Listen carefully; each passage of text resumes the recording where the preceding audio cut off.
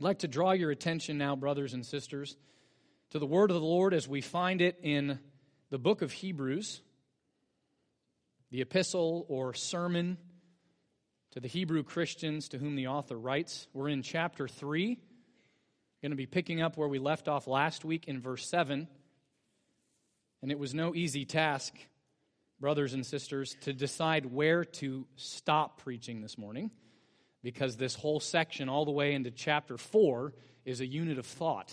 And so I've decided to end our sermon this morning, or the text that we'll be looking at verse 13. So we'll be reading through the end of verse 13, and then we'll pick up next week where we left off there. So, brothers and sisters, as I read this, I want to remind you that this is the word of the one true living God, and so it's my prayer that we would receive it as such together. Hebrews chapter 3, verses 7 through 13. Therefore, as the Holy Spirit says, today if you hear His voice, do not harden your hearts as in the rebellion, on the day of testing in the wilderness, where your fathers put me to the test and saw my works for 40 years. Therefore, I was provoked with that generation and said, they always go astray in their heart. They have not known my ways. As I swore in my wrath, they shall not enter my rest. Take care, brothers, lest there be in any of you an evil, unbelieving heart, leading you to fall away from the living God. But exhort one another every day, as long as it is called today, that none of you may be hardened by the deceitfulness of sin. Let's pray. Sovereign Lord, Father, Son, and Holy Spirit, we ask now for you to teach us the way of your statutes, that we might endure and keep them to the end. Give us understanding, we pray, that we might keep your law and observe it with our whole heart. Lead us in the path of your commandments, for we delight in them. Incline our hearts to your testimonies and not to selfish gain. Turn our eyes from looking at worthless things and give us life in your ways. We ask these things in Jesus' name and for his sake. Amen.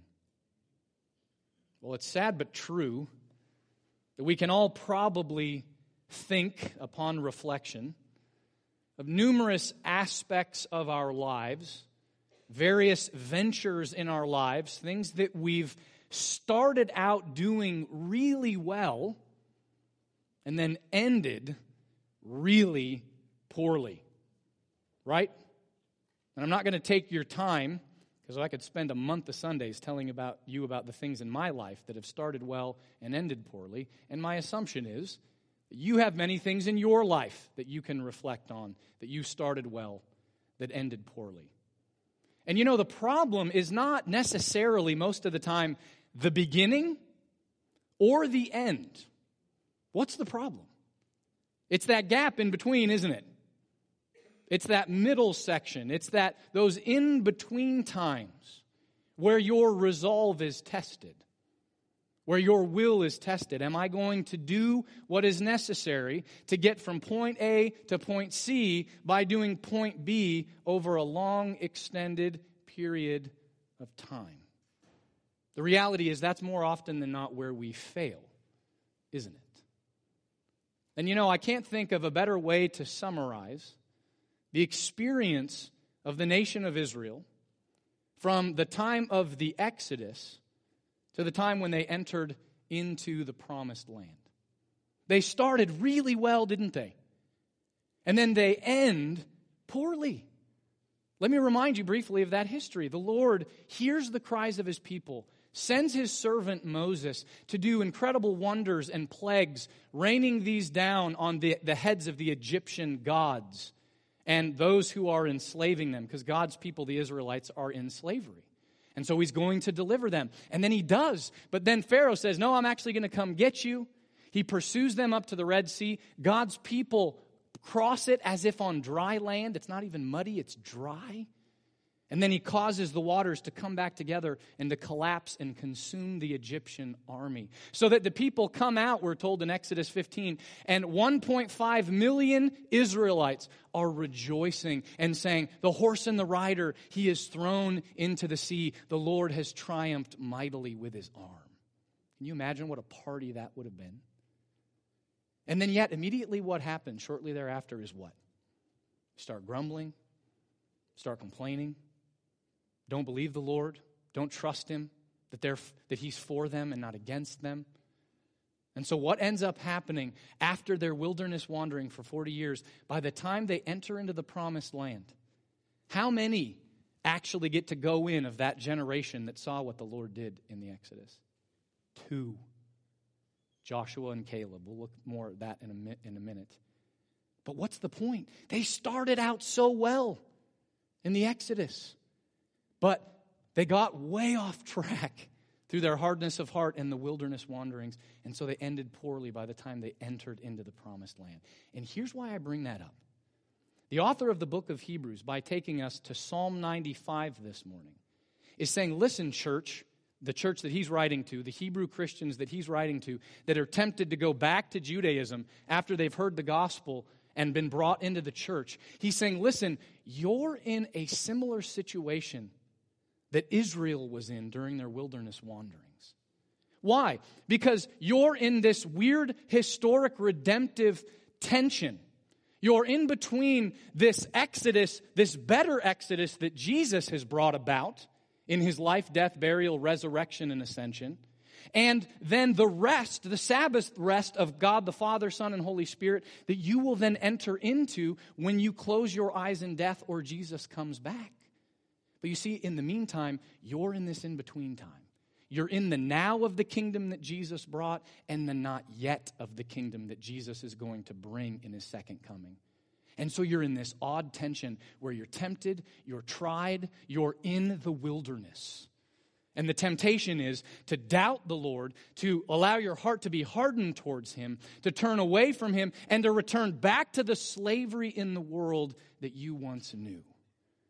And so his point is, don't do it. Don't be unfaithful in that way. Instead, endure and persevere to the end. And so the thing that he's really highlighting for us, the question that he's dealing with, and he focuses in on this in every page of this letter, this epistle, this book. It's how do we persevere in the faith till the end, so we don't just start well, we finish well.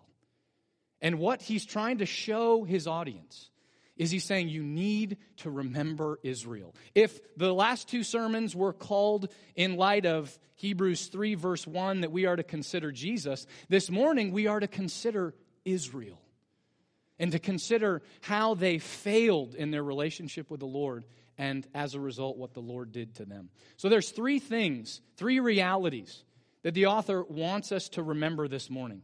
First of all, he wants us to remember so that we might persevere to the end. He wants us to remember Israel's rebellion. We'll see that in verses 7 through 9. Second of all, during this wilderness period. Secondly, we'll see how we need to remember God's wrath in response to Israel's rebellion. We'll see that in verses 10 and 11. And then lastly, we'll see how we need to remember our responsibility in light of this negative example that we're shown in Israel, how we need to remember our responsibility to ourselves and to one another. And we'll see that in verses 12 and 13. And here's something I want us to remember as we think through this. Who is the one that causes us to endure and persevere to the end? It's the Father, the Son, and the Holy Spirit, right? The ones, the elect, that the Father has given to the Son in eternity past, the Son will keep us by the indwelling of the Holy Spirit so that we endure until the end, right? Isn't that what Paul says to the Philippians? I'm confident of this very thing, Philippians 1 verse 6, that he who began a good work in you, There's the good beginning. Will complete it until the day of Christ Jesus. There's Jesus' return when we enter into that Sabbath rest. And so who's the one that keeps us in this in-between time? It is the Father, the Son, and the Holy Spirit, graciously working to keep us. But here's the thing. He provides us with means of preservation. And we need to make use of those means. And some of those means are put before us this morning by remembering Israel's example as we see that in Scripture. So let's look first then at how we need to remember Israel's rebellion. Look at verse 7 with me, and I'm just going to read that first little line there. I'm not going to read the rest of the verse, and hopefully you'll see why I do that in a moment. Verse 7 of Hebrews chapter 3. Therefore, as the Holy Spirit says. Now again, we're reminded that every time that word therefore pops up, it's because the author is showing us that everything he's about to say logically is connected to everything that he just said. Everything that he just said in verses 1 through 6 of chapter 3. And what has he told us in a nutshell? That Jesus, as the one who has brought about a new covenant, is greater than Moses, who administrated the old covenant.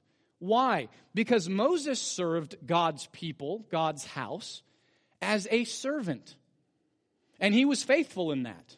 But Jesus is faithful over God's house as a son, as the second person of the Trinity, the Son of God who came and took on flesh that the new covenant might be cut by his being killed on the cross for us. And so Jesus is greater than Moses.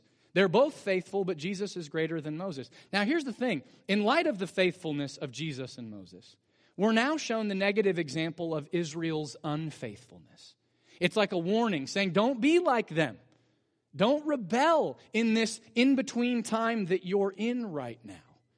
Instead, trust the Lord, believe the Lord, love the Lord. And so he's continuing his argument. It's very logical, this entire argument throughout this entire book. And yet, what does he say? He says, therefore, as the Holy Spirit says. Now, that should immediately pique your interest. Why?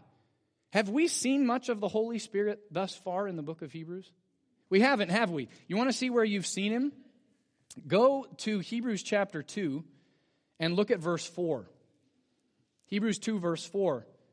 While God also bore witness by signs and wonders and various miracles and by gifts of the Holy Spirit distributed according to his will.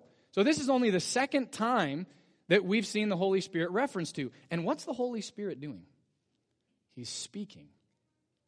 Interesting, isn't it? We've heard from all three persons of the Godhead now, haven't we, speaking to us. First, look at Hebrews chapter 1. Hebrews chapter 1, verse 1. We hear the Father speak. Long ago, at many times and in many ways, God spoke to our fathers by the prophets. Now, Jason, how do you know that's the Father? Keep going in verse 2.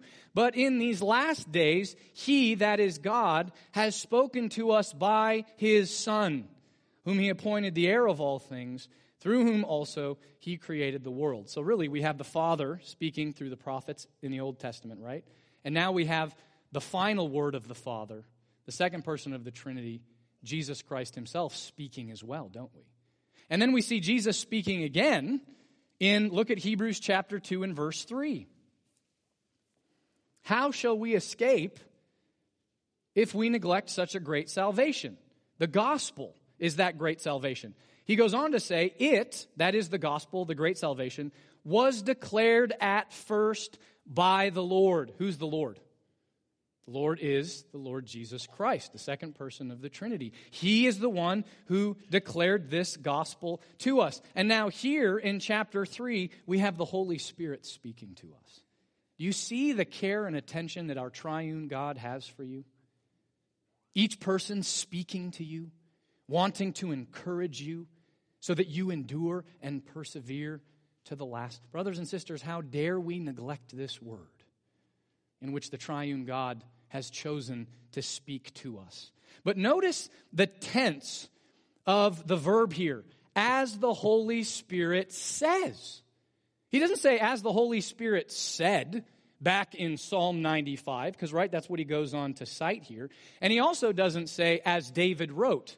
Obviously, David wrote this under the inspiration of the Holy Spirit, but it's the Spirit who is speaking directly to us. And how is he doing that? Through the sacred scriptures that were written.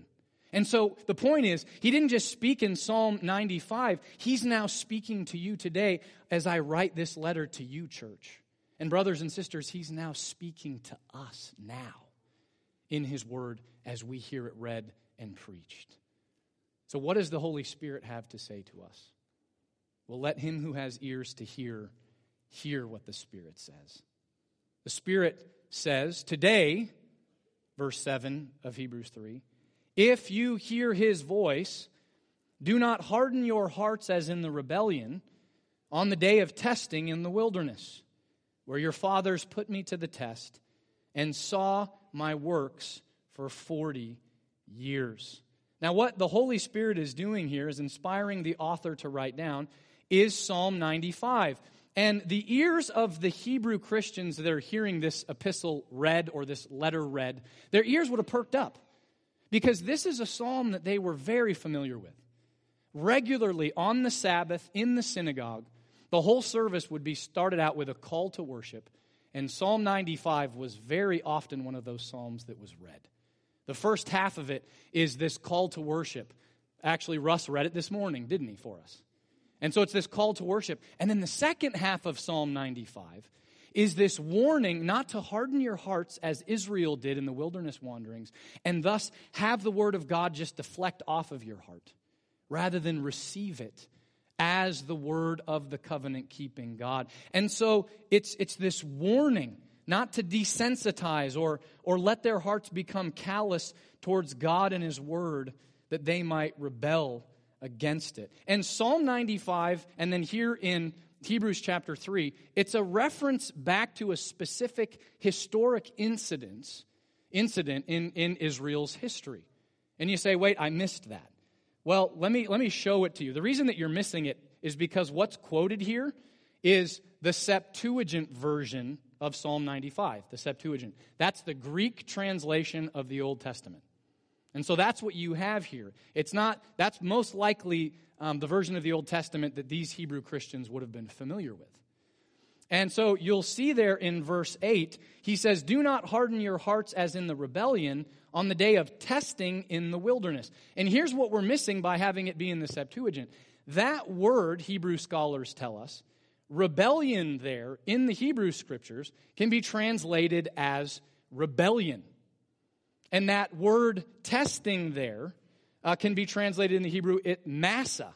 Meribah and Massa. These are historic places and locations. Now let me prove that to you. If you don't remember that from when Russ read it earlier in the service, when he read Psalm 95, turn with me to Psalm 95.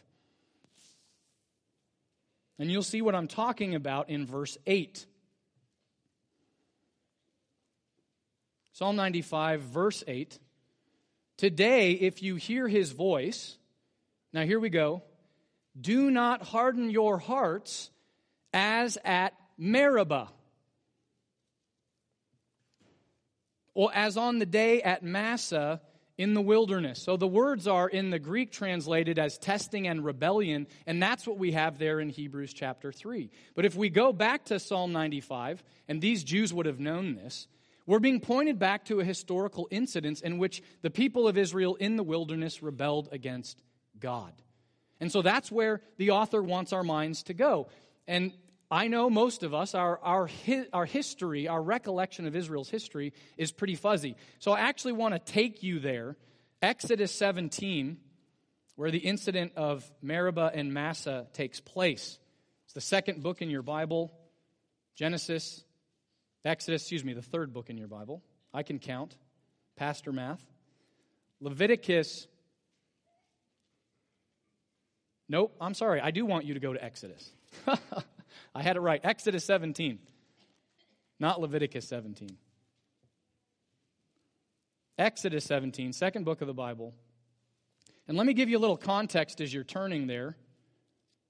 We're only 3 chapters removed from when the people crossed the Red Sea as on dry land That happened in Exodus 14. Exodus 15, the people sing this song of Moses. They're rejoicing over the deliverance that God has brought about. Then he gives them manna from heaven, but then they start to get thirsty. And so what happens? Well, look at Exodus 17, verse 1 with me. All the congregation of the people of Israel moved on from the wilderness of sin by stages according to the commandment of the Lord. They're most likely just following the cloud of pillar, the pillar that led them by day and the pillar of fire that led them by night from place to place, and camped at Rephidim. But there was no water for the people to drink. Here's our problem. Therefore, the people quarreled with Moses and said, "Give us water to drink." And Moses said to them, "Why do you quarrel with me? Why do you test the Lord?" See, by questioning Moses and his leadership, they're ultimately not testing Moses, they're testing the Lord. Why? Because Moses is God's representative to the people, and Moses is also the people's representative to God. It's that apostle and high priest language that we saw earlier in Hebrews chapter 3. So you're testing the Lord. Look, he's provided for you every step of the way, saying, "I love you, I'm gonna care for you." And he's shown that time and time again, and yet here you are testing him. "Lord, are you going to provide for us this time?" Verse 3, "But the people thirsted there for water, and the people grumbled against Moses and said, 'Why did you bring us out of Egypt to kill us and our children and our livestock with thirst?'" They immediately go off the rails. "Why are we here? We can't really trust you. You're just trying to kill us." Verse 4, "So Moses cried to the Lord, 'What shall I do with this people? They are almost ready to stone me.'" If you can avoid it, don't ever try to be a mediator. You end up getting stoned, crucified, something bad's going to happen. "And the Lord said to Moses, 'Pass on before the people, taking with you some of the elders of Israel, and take in your hand the staff with which you struck the Nile, and go. Behold, I will stand before you there on the rock at Horeb, and you shall strike the rock, and water shall come out of it, and the people will drink.' And Moses did so in the sight of the elders of Israel." He strikes the rock, and he called the name of the place, look at this, Massah and Meribah. And do you have that footnote? Massah means testing, and Meribah means quarreling, because of the quarreling of the people of Israel, and because they tested the Lord by saying, "Is the Lord among us or not?" What are we seeing here? We're seeing the hard-heartedness of God's people. Man, they've just saw all these incredible things that God did, and already they're hardening their hearts towards him and not trusting him. "We can't trust your character, Lord. Are you really going to provide for us in this? We should just kill Moses, get a different leader, and go back to Egypt." They've barely even started the journey, and here they are, going into rebellion. Why? Because their hearts are hard. Right? What do we want? We want soft hearts. Fleshly hearts. Jeremiah says our problem in Adam is that we have a heart of stone that deflects God's word, and we need a heart of flesh that receives God's word. We need to be like, have you ever seen someone put a seal in hot wax on a letter or a parchment or something? Take that seal and push it in there. It receives that impression well if the wax is hot and soft and pliable. But if it's cold and hard, what happens? That seal will just slide right off. It won't receive the impression. And that's the people of Israel's hearts here. Word of God just being deflected. Not remembering how he's caring for them, or how he said that he would lead them into the promised land and care for them every step of the way. And yet, I wish we could leave it there and say that's as bad as their unbelief got, but it gets even worse. And I won't have you turn there right now. We'll turn there a little bit later. But we see the height, the apex of their unbelief in Numbers chapter 14. And here's the crazy thing. They're right on the border of Canaan. All they have to do is cross the Jordan, and boom, they're in the promised land. But what do they do instead in Numbers 13? They say, "We can't trust the Lord. We don't know that he's going to... We need to scope this out before we just go running into the promised land." So what do? They send out 12 spies on a 40-day reconnaissance mission, and then come back and tell us what you think. Well, they come back, and all of the spies agree, man, this land is exactly what God had promised. And it's literally flowing with milk and honey. So it's incredible. But here's the problem. 10 of those 12 spies then went on to say, but here's the problem. There's no way we can take that land. It's too fortified. They've got people there that are giants. They're the sons of Anak. They're descendants of the Nephilim. There's no way we can take the land. And here's the problem. The people of Israel believe those 10 spies instead of who? The 2, Joshua and Caleb, that say, the Lord will be with us. He will keep his promise. Let's go and do this. To which the people of Israel say, we're a bunch of slaves. We were just in slavery, we're not warriors. And so then in Numbers 14, the people of Israel are weeping. They're crying. They're like, what have you done, Moses? What has the Lord done? And so they want to kill Moses and Aaron. They want to kill Joshua and Caleb and appoint a different leader and go back to Egypt. Go back to the place of their slavery. And so Moses and Aaron and Joshua and Caleb fall on their faces, just filled with sorrow, moved to repentance that the people are responding to God's word this way. They tear their clothes. And then God shows up and says, all right, Moses, that's it. I'm wiping them out. Every single one of them. I'm going to destroy them. They have despised me for the last time. And so then what does Moses do? He says, Lord, no. What's going to happen if you do that is the Egyptians are going to know you delivered these people just to kill them all in the wilderness and never take them into the promised land and to worship you. And so remember your character. You're slow to anger. You're abounding in steadfast love. Remember your covenant to Abraham, Isaac, and Jacob, and forgive your people, Lord. And so what does the Lord do? He does. He forgives them. Why does he forgive them? Not because they're so great and lovable and wonderful and just trusting him all the time, but because of his character. I will keep my promise to your forefathers. But do you see this rebellion? And how is it summarized? Go back to Hebrews chapter 3 and look at verse 9. When your fathers, this generation that saw these things, put me to the test and saw my works for 40 years. They put me to the test. Who are these people? They're God's creatures, made from the dust of the earth by him.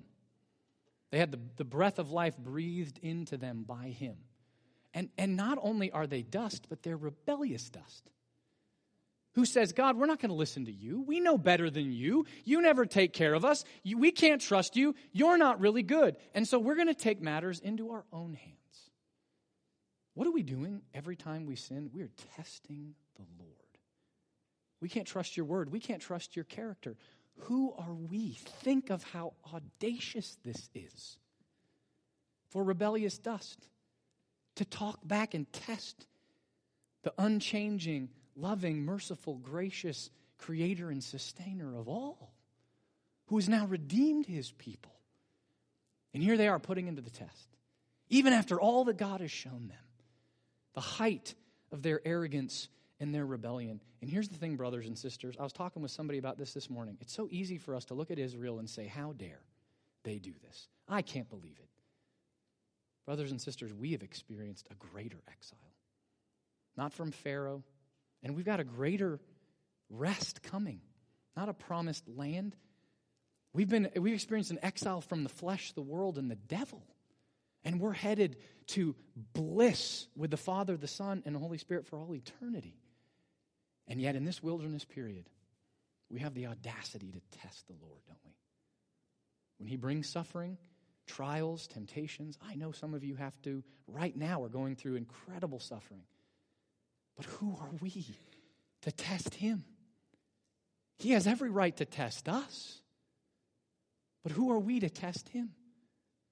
He sees the end from the beginning and the beginning from the end. We don't even really know how to love ourselves or one another, do we? But he does. He knows what's best for us. And yet here's the height of Israel's rebellion, and here's the height of our rebellion. We don't trust the Lord, and we test him. And here's the sad reality. In light of their rebellion, God responds in wrath. And so we don't just need to remember Israel's rebellion. We then need to go on to remember God's response of wrath, which is our second point. So let's look then at verses 10 and 11. Therefore, I was provoked with that generation and said, they always go astray in their heart. They have not known my ways. As I swore in my wrath, they shall not enter my rest. So in response to Israel's rebellion, the Lord is angry. Angry with who? Angry with that generation that saw everything that the Lord did. Day after day, miracle after miracle, provision after provision, and still they test Him, rebel because of their hardness of heart. And so the Lord is angry with them. He's provoked by them. We should never want to provoke the Lord, should we? Now, the Lord doesn't get angry like you and I get angry. The Lord is condescending to use language that we can understand, right? My anger and your anger, we fly off the handle. It's unrighteous more often than not. That's not what's happening here with the Lord. He's using language that we can understand in how finite language, so we can understand how an infinite God is relating to a finite people. And in order to do that, He's got to use finite language, doesn't He? Language that we can understand. But He's angry. And He's angry because why? Well, look at the second half of verse 10. They always go astray in their heart. The problem is the heart. The heart becoming hard and not receptive. The heart, rather than walking in the Lord's ways, they have not known my ways. Rather than that heart that reflects and meditates on God's covenant faithfulness to His people, time and time and time again, that heart reflects on the circumstances and sufferings around them and gives more attention to that than to the Lord and His covenant faithfulness. And so as a result, they don't walk in the Lord's ways, do they? Instead, what do? Isaiah 53. All we like sheep have gone astray. Every single one of us have turned to our own way. That is the disposition of the natural human fallen heart. To turn away from the Lord and rebel against Him. And here are His covenant people interacting with Him in this way. It's like all of these things that the Lord had done for them had never even happened. That's how they're interacting with Him. And so how does the Lord respond? Verse 11, as I swore in my wrath, they shall not enter my rest. That's a reference to the punishment that the Lord promises, the judgment that He will bring upon Israel in Numbers 14. So let's turn back there very briefly. Had to fight off the urge all week to walk you through all of Numbers 14 because it's so powerful. I encourage you in the coming week to look at it yourself. Numbers 14, we're just going to look at verses 20 through 24.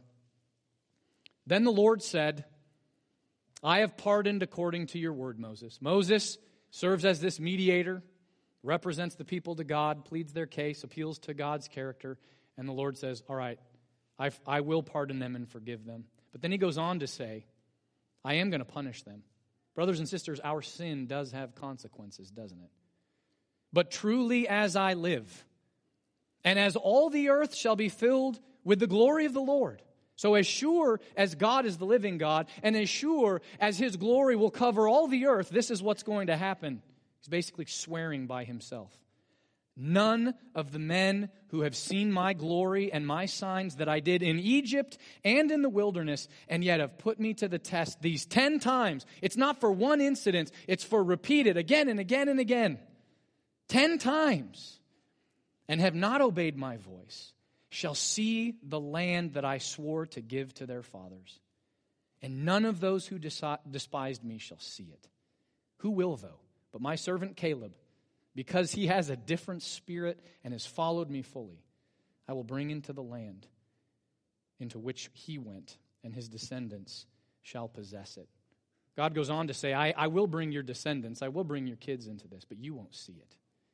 Now, the book of Numbers elsewhere tells us about 600,000 men, just men, above the age of 20, who saw and experienced these things from the exodus out of Egypt and the times in the wilderness. So think about that.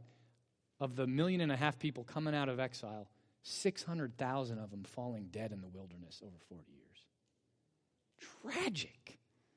So that only 2 of that generation actually get to go in. Brothers and sisters, as The author of the book of Hebrews says elsewhere, it is a terrifying thing to fall into the hands of the living God. And this is meant to be a warning to us that God is not to be trifled with. His word is not to be dismissed lightly. We're not to let grumbling come out of our mouths lightly or murmurings in our heart that test the Lord and His character and His promises to us. We're not to take that lightly. Why? Because the Lord is just. And He is a God who does punish.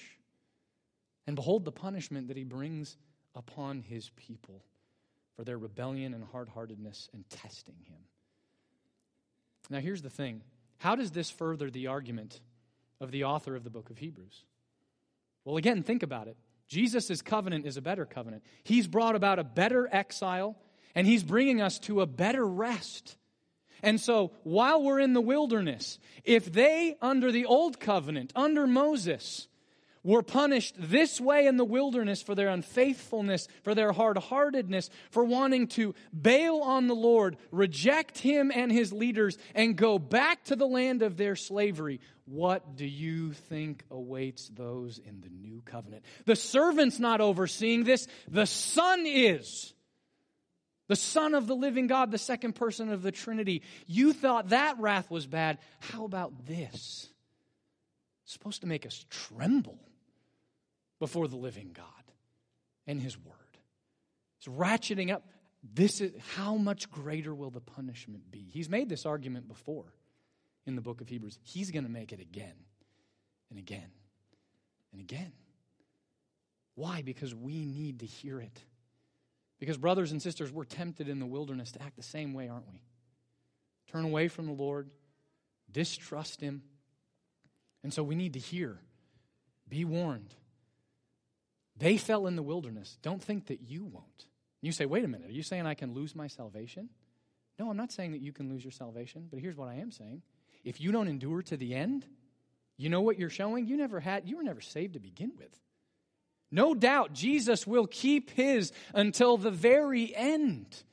He will not lose one that the Father has given Him. But if you don't endure to the end, what does that mean? And this has already happened in this church that the author of the book of Hebrews is writing to. Some had bailed. They went back to Judaism. They went back to the slavery that God brought them out of. They didn't continue through the wilderness. They went back. And so they were lost forever. And here's the thing. If they won't be saved in Jesus, hiding from God's wrath there, they have no shelter and no hope of refuge. It's only in Jesus that you can hide from God's wrath, because God's wrath was poured out on Jesus in full for the sins of all the elect. So we should tremble, and we should understand, this is hard to say, that in a church this size, there are going to be people like this who do not endure to the end, who bail on Christ, His gospel, His church, the Word of God. This will happen. At Sovereign Grace. I pray it doesn't. But in a group this size, it's most likely a sure thing that's going to happen. Breaks my heart. Now, that's the way that this warning works for those who are not elect. What about the elect? Does this have anything to say to me if I can't lose my salvation? Yes, because you should tremble at the Word of God. You should tremble before it. And understand that this is one of the means that Jesus uses to keep you. Your heart should tremble at this. But don't get lost forever in yourself thinking, well, now I've got to go on an idol hunt and knock them all over and destroy them. No, Jesus is going to sanctify you. You're not going to be perfect, but He's going to sanctify you and He's going to keep you until the very end. And one of the ways that He keeps you and preserves you is by having you tremble and respond in faith and repentance to this warning. This has a lot to say to the church, doesn't it? All right, so we've seen how we need to remember Israel's rebellion, how we need to remember God's wrath, and then lastly, let's see how we need to remember our responsibility. And as I said in the introduction, there's a personal responsibility that we have, we'll see in verse 12, and then there's a corporate responsibility we have, and we'll see that in verse 13, but I want to look at each one of these in turn. So look at verse 12 then, so that we see how we're reminded of our personal responsibility. Take care, brothers, lest there be in any of you an evil, unbelieving heart, leading you to fall away from the living God. So we are supposed to keep watch over ourselves, to keep watch over our hearts as they do. There's this partial hardening that happens in each and every one of us, isn't there? Even as Christians. Why? Because there's this war happening between the flesh and the spirit. And we want to be engaged in that fight, softening our hearts with God's word, with gospel promises, with fellowship with other believers, with sitting under the word as it's taught. We want our hearts to be softened again and again, and they need to be. Sometimes, I don't know about you, but when I get up in the morning and do spend time in the word with the Lord, I feel like I'm tilling hard ground. Right? Man, is there any life here? Sometimes my heart feels that hard. And yet the Lord uses that means and He softens it. And He draws me to Himself and shows me things about Himself that I need to know so that I can persevere in the wilderness. His trials and temptations come my way. And so we need to keep an eye on ourselves. Watch ourselves. Now, how do you do this? You're in the Word. You're in the means of grace. The means that Jesus has given you so that you can endure. Those are the means that He will use through them so that you do endure. So who in the world are we to remove ourselves from those? It's the worst thing we can do for ourselves. Don't follow your feelings. Know who you are in Jesus and then live the way that He says that you are. Even if you don't feel it. Maybe the feelings will come later, maybe they won't, but that doesn't matter. Who are you? You're a child of the living God. And then this is how a child of the living God lives. So let's get to living that way. But this evil, unbelieving heart, we don't want that. We should be terrified of that. Why? Because it will lead you to fall away from the living God. May God spare any in our number from that happening to them. And let us be on guard, taking this warning seriously. So that's our personal responsibility, but it doesn't stop there. It goes on in verse 13. He reminds us that there's also a corporate responsibility, isn't there? Look at verse 13. But exhort one another every day. Not just on Sunday, not just when you go to grace group, every single day. As long as it is called today, as long as we're in this wilderness period. How long are we in the wilderness period? Till Jesus comes back or we close our eyes in death. So that's how long you have to do this. Every single day, that none of you may be hardened by the deceitfulness of sin. You know what the problem is with my personal responsibility? I can't do it by myself. Why? Sin is so deceitful that when I start to sin, what happens, the reformers would say, is I turn in on myself. And so I am my own standard. And I think what I do is just fine. But then you come around and you say, Jason, look at Jesus a second. Oh, okay. Look at God's word. You're not living the way you're supposed to. And then I'm reminded, these blinders I was deceived by my sin. And you helpfully pointed that out to me. I'm not talking about nitpicking. Right? Not talking about being the Holy Spirit in somebody else's life. But we should be involved in each other's life enough to the point where when I start to see you drift or your heart become hardened, or I'm concerned about some of the things that are going on in your life, I should love you enough to say something to you. I experienced that this week. Dear brother took me out to lunch, and he, out of the blue, sort of told me, like, hey, I'm kind of worried about this. And I was like, whoa. Once I had swallowed my pride a little bit, I went, you know what, you're exactly right. And I'm going to work on that. Thank you for loving me enough and taking your corporate responsibility seriously. Why? Because we're family. We're family. That is a reality that we have to learn to live in light of. Jesus shed His blood as our older brother so that we're brought into the family of God, adopted by the Father, and the same Holy Spirit dwells within us. So we have a responsibility to point out the sins to one another. Again, wisely, patiently. Don't do it like constant. Every time I see that person, I tell them about this sin that's happening in their life. A different one every single. That's not what we're talking about. But when the warning flags go up and you see, man, you're starting to drift, Hold fast. Look to Jesus. And hopefully what I'm doing is I'm just reminding you of who you are in Jesus and saying that's inconsistent with this. And so repent of it and turn back, because I know you're not going to see it by yourself necessarily because of the deceitfulness of sin. So do you see what an encouragement this is? And I just want to end here, because you know what the problem with these kind of sermons and these kind of warnings are? There's those of you out there who are super sensitive in your conscience, and you think this warning is just crushing you, and so you're going to turn all inward like I just talked about. And then those of you who I wish your ears were perked up a little bit more to hear what I'm saying right now and took it to heart rather than leaving and thinking about what you're going to have for lunch, you don't hear any of this. And so I can't do anything about that second part other than pray, but I do want to help those in that first category. This is not an encouragement for you to look at yourself, right? I think the problem with this audience is that they're looking at themselves and they've lost sight of Jesus. And so like the Israelites before them, they're like, we can't do this, so we're going back to what's comfortable and safe, even if it is slavery. So get your eyes off of yourself and look to Jesus. If we're told to consider Israel here, which is kind of what we're told to do, right? We better end up back at verse 1 of chapter 3, where it says, therefore, holy brothers, you who share in a heavenly calling, consider Jesus. Consider Israel for a short period of time and end up with your gaze back on Jesus, because the problem is they've taken their gaze off of Jesus. And if they continue in that path, they're going to fall away from the living God. So get your gaze back on him.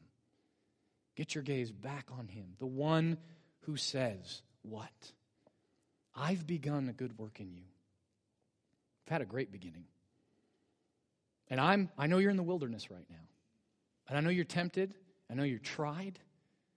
I know sometimes you're tempted. You're like, is this stuff even real? This warning is not meant to smack you around, Christian, as you're struggling against sin. Because every Christian in here this morning is struggling against sin and will be until that Sabbath rest happens. Then that partial hardening will be completely and fully eradicated. Praise be to God. And we will have unbroken, perfect fellowship with the Father, the Son, and the Holy Spirit. That's what Canaan was meant to point us to. And that's what awaits us. So, but as you're tested and tried, you're even going to sin in the wilderness, aren't you? So repent and look to Jesus. Keep looking to Jesus. Consider Jesus. Because he is your Sabbath rest, and he will complete that work until he comes back. So don't look at your circumstances. Don't look at yourself. Look at him. That's the accurate response to this warning. Let me pray.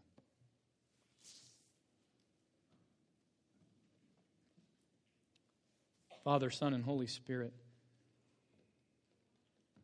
we're so thankful that you love your glory and you love us enough to warn us in this way. We know that we are in a culture and we are a people who are very weak, can't often stand hard sayings. It's an attack on our self-esteem. We thank you that we can trust the wounds that you inflict because you heal them. So do your work amongst your people, break bones that have been set and not healed properly so that we can be healthy. Move us to repentance, to look to you, but drive us by your Holy Spirit out of ourselves. May we not focus on ourselves as Israel did, but be driven to the end of ourselves by your law and run to Jesus because he was faithful where Israel failed to be. And he is the Passover lamb who shed his blood so that your wrath passes over us. And he is the one who carries us into our Sabbath rest. May we endure to the end, we pray. Thank you that you will bring that about in us as your people. And may we respond now in joy and gratitude and thankfulness and experience peace because we know who you are and who we are in light of this good news. We ask this in Jesus' name and for his sake. Amen.